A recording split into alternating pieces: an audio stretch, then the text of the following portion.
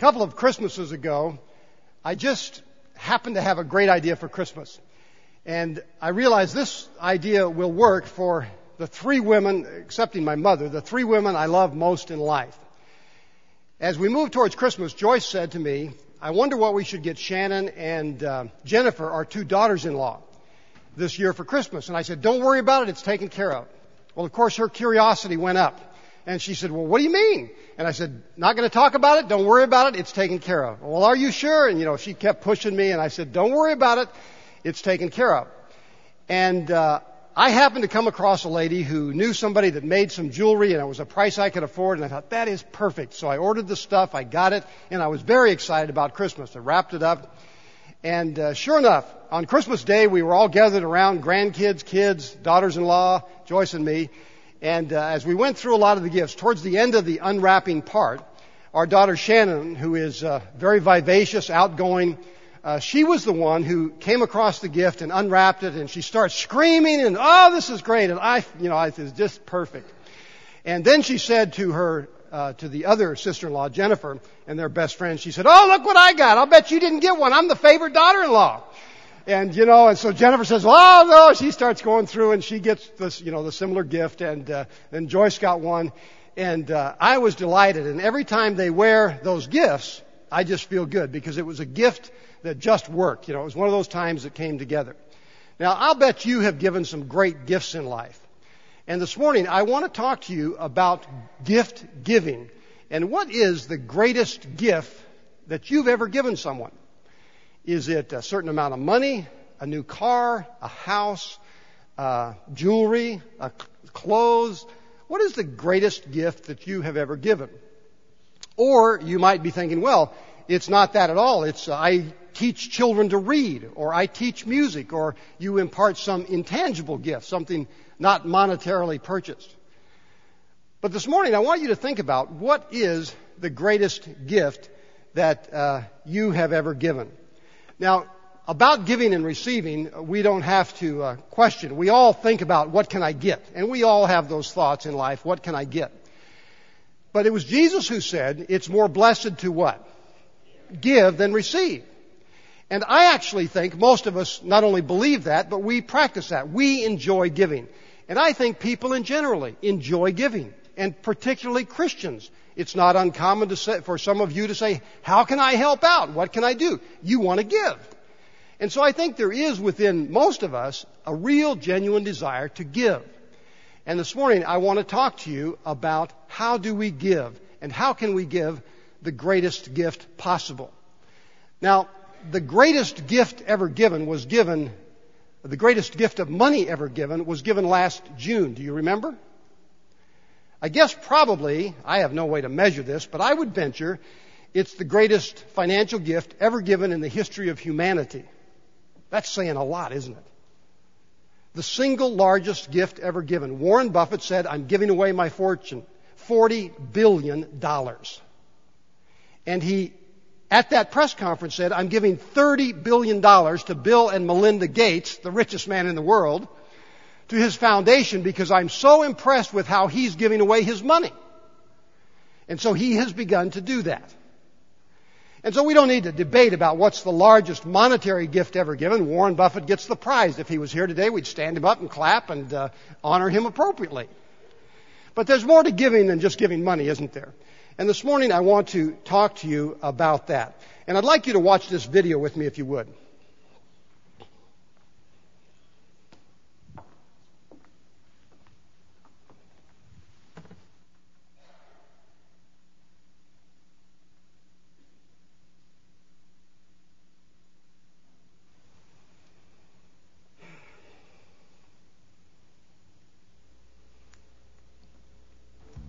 A lot of people I talk to get all freaked out when they hear the word evangelism. They think they have to master this massive amount of apologetic information. They think they have to have a different personality than God gave them. They think that it's just some formidable challenge that they could never rise to. And so often I find that it's the short, rather accessible little steps or walks or deeds that you do It's not giving long speeches. It's mostly about friendship. It's not backing someone into a corner. It's just kind of pointing to Christ in ways that are natural for you. And I think if more people would do just the small thing that they can do, take a walk here, stretch out an arm here, say a word here, live your faith every day in a humble and kind of genuine way, I think a lot of people would find that they would be touching a lot more lives than they think.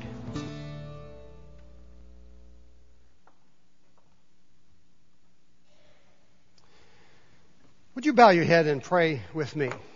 Or listen as I pray. Pray. Lord, I pray for you to move in our hearts, not this moment, not this day, not even this week, but throughout this month of March, because we really are going into a teaching process that can not only revolutionize our lives, but our church and Pasadena and beyond. Help us, Lord. Prosper the work of our hands. In Jesus' name, amen. Bill Hybels, the pastor of Willow Creek Community Church, said this at the end of that clip. If we would all do just the same thing that we can do, we would touch a lot more lives. And as I said a moment ago, I find most people want to help. And this morning I want to talk to you. Joyce has been promoting and talking about this series we're going to do in March called Just Walk Across the Room. And this is the first of 4 messages on that topic. And there are 4 or 5 Bible studies that are listed in your bulletin that you can connect with. And I'm hoping that at least 50 of us will read the book, Just Walk Across the Room, go to a small group study, and really take this opportunity as we come into Easter, we're in the Lenten season, to, in a new way, think of ourselves as God's instruments to help His kingdom come and God's kingdom will be done on earth. So today I'm simply going to ask you to give yourself to God, to think in a fresh way about this as we go forward. Now, Bill Hybels, as I mentioned, is the pastor of Willow Creek Church. That's the only church he's ever pastored. It's been over 30 years, and it's one of the more remarkable churches in the world. He tells a story, and I want to begin with his story today. He says he was in a town in the deep south at a meeting, and they were seating people, and so he was seated at a table, and there were a variety of guests around. And as he looked around the table, he remembers thinking, wow, this is a very diverse group in age, old, young, all sorts of folks. Not only that, ethnically diverse. And as he looked across the table, they shared their names. He looked across the table. There was a very large African-American man. He said he looked like an NFL linebacker. And as they shared their names, he realized he's Muslim. So it sounded like a religiously diverse group as well. As they were sitting in the meeting, Bill says he looked across the room, and this guy was looking at him, and he said something to him like this. He didn't say it out loud. He just moved his lips, and he said, "I love your books." And Bill looked at him, kind of squinted, and thought, who's he talking to? So he turned around to see if some author was standing behind him. There wasn't, so he looked back at the guy, and he said to him, with moving his lips without sound, "Me." And the guy nodded and indicated, "Let's talk after the break." And so after the break came, this guy came to Bill, and he told the story. And I want to read a couple paragraphs, Bill's words exactly. He came to me and said, "Yeah, let's talk later." And he had this huge grin on his face, but I still thought he had confused me with someone else, perhaps some famous author. So after lunch, he pulled me to one side and said, "I now understand that this is probably a little confusing for you because you think I'm Muslim, but let me tell you a story. I have been a Muslim all my adult life. Being an African-American Muslim in a southern city in the profession I'm in is not easy. It's always been difficult. As you might imagine, I have some struggles in social settings." He said this, continuing to quote, "In the profession I'm in, we have a lot of cocktail parties and a lot of evening events, and the natural course is for me to be served a drink. I get some hors d'oeuvres. I try to make my business contacts in the room, and inevitably, I wind up alone at most parties until enough time has elapsed and I feel that I can gracefully make an exit. And then I suddenly leave. This whole dynamic is just something I have learned to live with." The Muslim man goes on to tell Bill that one night he was at such a party, and he was by himself. He had a drink in one hand, a plate of food in the other. And he was standing alone, the usual deal. He said there were lots of people gathered in groups, and as he looked at one group, he noticed that there was a group of people talking. There was a guy there who kept looking over at him. And to his shock, he said, pretty soon this guy sort of excuses himself from the group, comes over, sticks out his hand and says, "Hey, my name is," and gave his name and said, "What's your name?" And he gave his name. That began a conversation. The guy talked to him, about the business a bit, and that moved into sports and then into family. And then soon the conversation kind of came to the issue of faith. And our African American friend told Bill this. He said, at that point in the conversation, I felt hesitant. He just assumed that there would be an unfavorable reaction when the guy learned he was Muslim.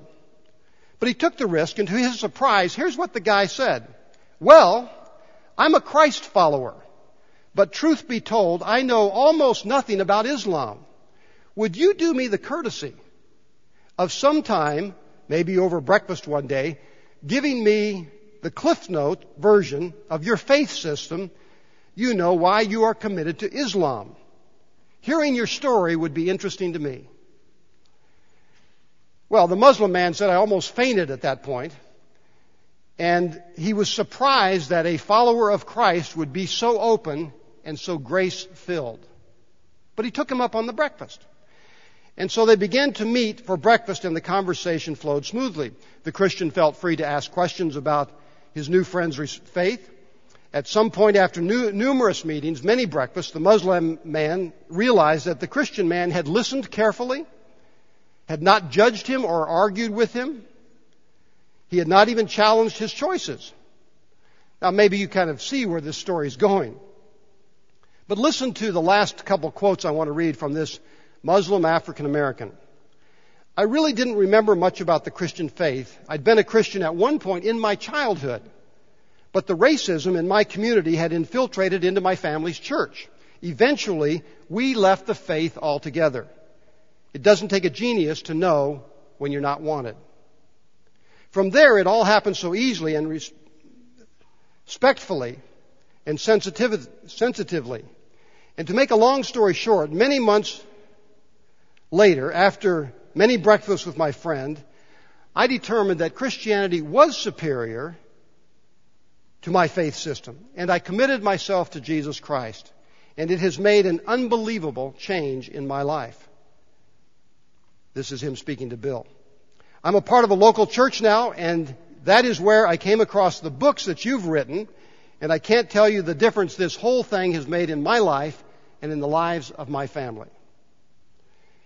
Now, friends, I think the greatest gift a Christ follower can give another person is to introduce them or to play some role in that other person coming into a relationship with the living God who created them and loves them and can give them the gift of eternal life. That's the greatest gift you can give someone. Now, we could say that evangelism is simply watching for ways for the door to open so that you can give the greatest gift, or you can begin to help someone meet Christ. This morning I want to talk to you about that. And I want to talk, you've got an outline in your bulletin somewhere, you can reach there and find that out. I want to talk to you about it with 3 simple points. And the first one is this: are you willing to enter the zone of the unknown? Are you willing to enter the zone of the unknown? If I were to draw this circle here and call this circle your circle of comfort. All of us have circles of comfort. I'm comfortable right now. I'm with you. You're with me. We're comfortable. Are you comfortable? You comfortable in the back? Good. We're comfortable. We're with one another. We know everybody. It's a good place to be. And you have actually a number of circles of comfort. Hopefully at work, that's one. Maybe, hopefully your family is a circle of comfort, or friends. You've got school. You've got different circles of comfort. And we all like to be in our comfort zone, right? What happened in the room, in the story I just told you? This man was in a room. What did he do? He was in his circle of comfort. Business workers there, cohorts there, folks he knew. What did he do?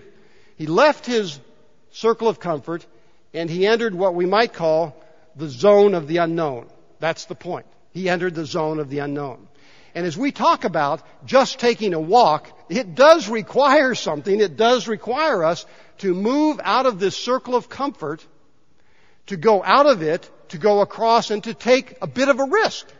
And as he stuck out his hand to someone who would actually become his friend, he had no idea whether this person would become a friend or not, did he? And so he risked rejection. He risked the unknown in order to leave that, in order to begin to follow Christ. Now, as we talk about leaving our circle of comfort, have you ever been in the zone of the unknown? Oh, yeah. I hear it. Let's hear it again. Have you ever been in the zone of the unknown? Oh, yeah. How many of you have ever gone to a new school? Yeah. You've gone to a new job. You've come to a new church. You go to a new restaurant. I mean, we're always placing ourselves actually in unknown zones. Some of you have moved across the country to be in Paradise, here in Pasadena. The zone of the unknown. So you've already done this in other contexts. And as we talk about just taking a walk this month and beginning this as a lifestyle, it does require this risk of leaving our comfort zone and going to this, what we're calling the zone of the unknown. Now, I've been deeply moved as I read Bill Hybels' book by the first couple of chapters, as he just tells stories and thinking about the amazing difference that God makes in a person's life when a person meets God. And it was good for me. In fact, honest to God, I wept after both chapters just thinking about what a difference it makes when Christ comes into a life. And that life is changed. And to have some dimension of responsibility in that is wonderful. It's wonderful. And this year, what is our theme, by the way? Thank you, David. Let's say it together. Become a bridge of love. And you can honestly say, maybe rightfully, well, how do I do that? Well, I can't think of a better way to be equipped to do that than March. And this theme that we're talking about, just walk across the room. It can help you become a bridge of love. And so I'm excited about what we're doing for the next 4 weeks. And I'm going to challenge you, as I challenge myself, to become a walk across the room person. Just take a walk. Now, you may be saying, let me, before I go to the next point, I don't care how old you are, if you're 95, like Ed, are you 95 yet? That was years ago. Or if you're under 90, if you're 5, all of us can take a walk. And so no matter what your age, no matter what your ethnicity, no matter what your native language, no matter how much money you have or don't have, all of us can just take a walk. And I want to challenge us to do that. To be willing to leave our comfort zone in a certain situation and to walk across the room or to take that walk. Now, there's always the big but. But Steve. But what? The next point is this. Listen for the Spirit's prompting. You wonder, how do I do that? When do I do that? What am I supposed to do? When am I supposed to walk? Am I just supposed to always walk? No. You're supposed to listen to the Holy Spirit.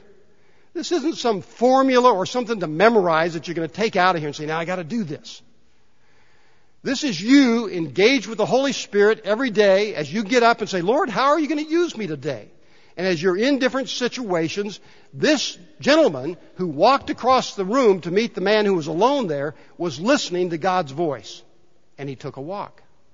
And that's what I'm encouraging us to do. Now, as we talk about reaching out, let me tell you what I'm not talking about.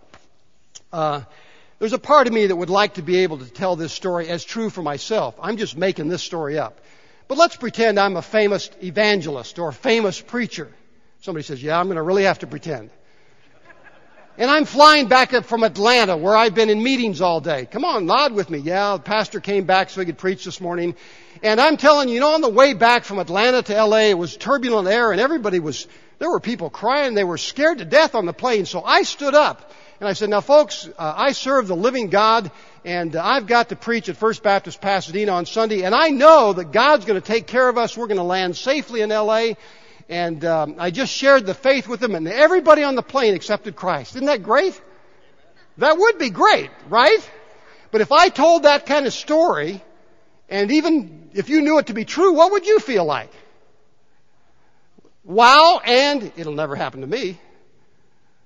If that plane gets turbulent, I'm going to cinch up my seatbelt and put my head between my legs, and that's that. You know, that story, you can't relate to that story, and I couldn't either if somebody was telling it. So we're not talking about that kind of evangelism, okay? That's just not what we're talking about today. Nothing wrong with that, but we're not talking about that. I'd like for you to read this scripture with me. What are we talking about? Matthew chapter 5. In fact, Glenn, why don't you read this? This is your favorite part of the Bible. Can you see from here? Matthew, well, you probably can't see. No. Back up to Matthew 5. Let me give you I'll read it myself. The scripture's not coming up. Matthew 5, 13 and 14. Is it there? Let's all read it together. Okay. You are the salt of the earth, but if the salt loses its saltiness, how can it be made salty again? It is no longer good for anything except to be thrown out and trampled underfoot. You are the light of the world. A city set on a hill cannot be hidden. Now I want to leave that slide up there for a minute. First of all, who's the salt of the earth? You are. As a Christ follower, it's not the preacher, it's not somebody else, it's all of us. You are the salt of the earth. Now salt is supposed to be what? Salty. It's to have flavor, savor. And you are to have flavor. You are to have a saltiness, a potency to you. Where does your saltiness come from? Yourself or God? It comes from God. The Holy Spirit gives you your potency, your saltiness, your power. It comes from God. Now, secondly, salt in the salt shaker is what? It's really no good. It's just sitting there. You have to do what? You have to put it on the product, the food, the vegetables, the meat. You put it on the food. Now, Jesus said, you are the salt of the church, right?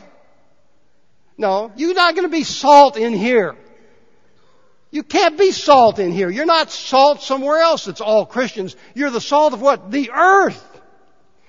And so just like salt in the salt shaker doesn't do a whole lot of good until you put it where you want it, on the chips or whatever. So it is with you and I. You and I have to get out where there are actually people who are far from God, and that's where you get in close proximity to them, so you just might be able to take a walk across the room. Tuesday afternoon, I went over to the Pasadena Senior Center. And I'm on the board of directors. We had our board meeting. We welcomed the new director. We hung out there. Why do I do that? Well, if you were here about 3 years ago, Dr. Ross Chateau challenged me publicly, and he's challenged me privately on this many times. He said, Steve, get out of the church. Go out where there are people far from God. Now, I could spend all my time and exhaust myself right here. And so I have to listen to the Spirit's prompting to get away from you folks, no offense, but you really don't need me. And to get out into the world where I can be salt and light.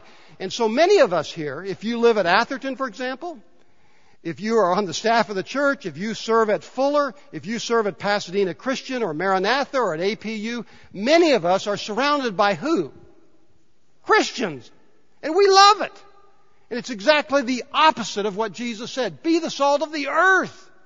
And so you have to design ways into your life where you will be in a situation around non-believers. That's why I like to hang out down the street here and meet Debbie and Shelley and Mike and over here Mark that owns the coffee shop, and get out among folks where you can be salt and light. By the way, if you are board director material, we need some board directors. So talk to me and we may get you on the board. You can be salt and light at the Pasadena Senior Center. Some of you seniors ought to be over there hanging out. There's all sorts of stuff going on, and you could be a real witness there.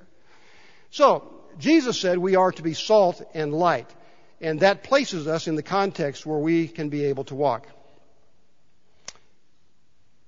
Now, this is something we can all do. And I would like to go to another scripture here, Romans chapter 5, and let's read this together. But God demonstrates His own love for us in this. While we were sinners, Christ died for us. Let me tell you what that scripture means to me. God showed us His love in this. While we were sinners, Christ died for us. God showed us His love. He sent His one and only Son.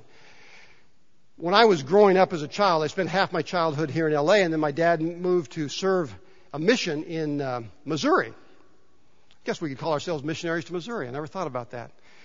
But we were living in the Ozarks, very rural area, and we went to the local Southern Baptist church. There were a few churches there, and that's where we went. We went Sunday morning, Sunday night, and I recall coming back one Sunday night, sitting in the back of the car. I was 8, 9, 10 years old, young boy, and the preacher had preached, and it wasn't our normal pastor. It was what the Southern Baptists called a home missionary. And I don't know who he was. I don't remember what he said, but I remember on the way home, my sophisticated LA parents were sort of having the preacher for that 5-mile journey home. He was terrible, is what I got out of that. And he probably was. I mean, if I heard him today, I would probably concur. But in the back seat, I sat there and thought, man, I thought that was the best sermon I ever heard. I don't know if he told a great joke or what, but I liked it. And when we got home that night, it led to a spiritual conversation. And I recall, just as a boy of roughly 10 years old, kneeling down by my bed that night and asking Christ into my heart and praying that Christ would come into my life. And I can remember that was back at a time when there was a lot of teaching about Christ coming back and the rapture and all this stuff. And I was afraid as a boy, I'd wake up some night, my parents would be gone with Jesus, and I'd still be at home. And that was a big fear. And that night I went to sleep saying, I think I'm going to make it. If Jesus comes back tonight, I'll go with him. And that was peaceful. And just as a 10-year-old boy, that was the experience I had as I accepted Christ into my life as Lord and Savior. Christ demonstrates his love for us. Now, I want to push the question, well, how did Christ demonstrate his love for us? And in Philippians chapter 2, the scripture speaks to that. It talks about Jesus demonstrating his love. And let me read this to you. Have the same mind or attitude of Christ Jesus had. You and I are to have Jesus' mind or attitude. What was that? Here it is. Who, being in the very nature of God, did not consider equality with God something to be used to his own advantage. Rather, he, Jesus, made himself nothing by taking the very nature of a servant, being made in human likeness, and being found in appearance as a human being. He humbled himself to become obedient to death, even death on a cross. We could say, Philippians chapter 2, Jesus left the supreme circle of comfort, heaven, and he took a walk across the universe and landed on this measly little planet called Earth. Why? For you and me. Jesus took a walk and left the best place of comfort because of us. While he was here on earth, there's an example of that, and it's found in John chapter 4. You know the story very well. Jesus and the disciples are traveling. They always walked. And they're walking up north. They come to Samaria, and they come to Jacob's well. And when they come to Jacob's well, the guys apparently were hungry or something, and they said, we're going to go into town, Jesus. Do you want to go? And Jesus said, no, I think I'll stay here. He got some alone time. And I like to picture Jesus sitting down in some shady spot, the well over there. He's on a rock or something like that. And as he sits there, it's very quiet, and he's enjoying that. And this lady comes in the middle of the afternoon, and she begins to get water. You know the story. And he watches. And what happened? The Holy Spirit prompted him to take a walk across that patch of dirt over to Jacob's well and to talk about water. Let's read the scripture. Let me read the scripture from John chapter 4, verses 13 through 15.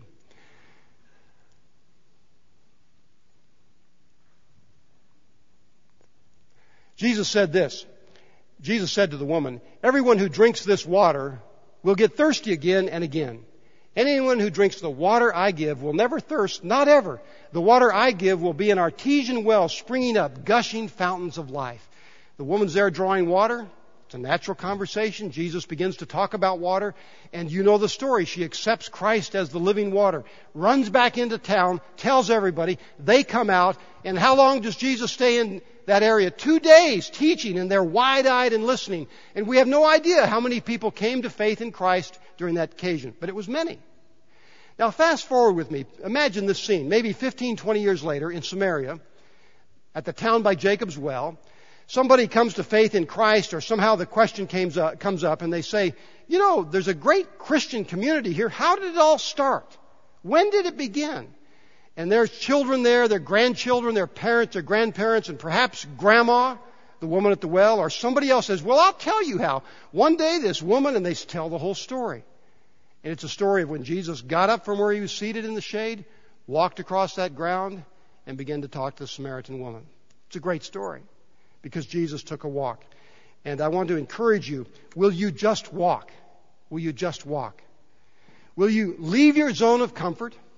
Will you listen to the Spirit's prompting? And as the Holy Spirit nudges you, then you will be willing to get up and to walk, to just walk.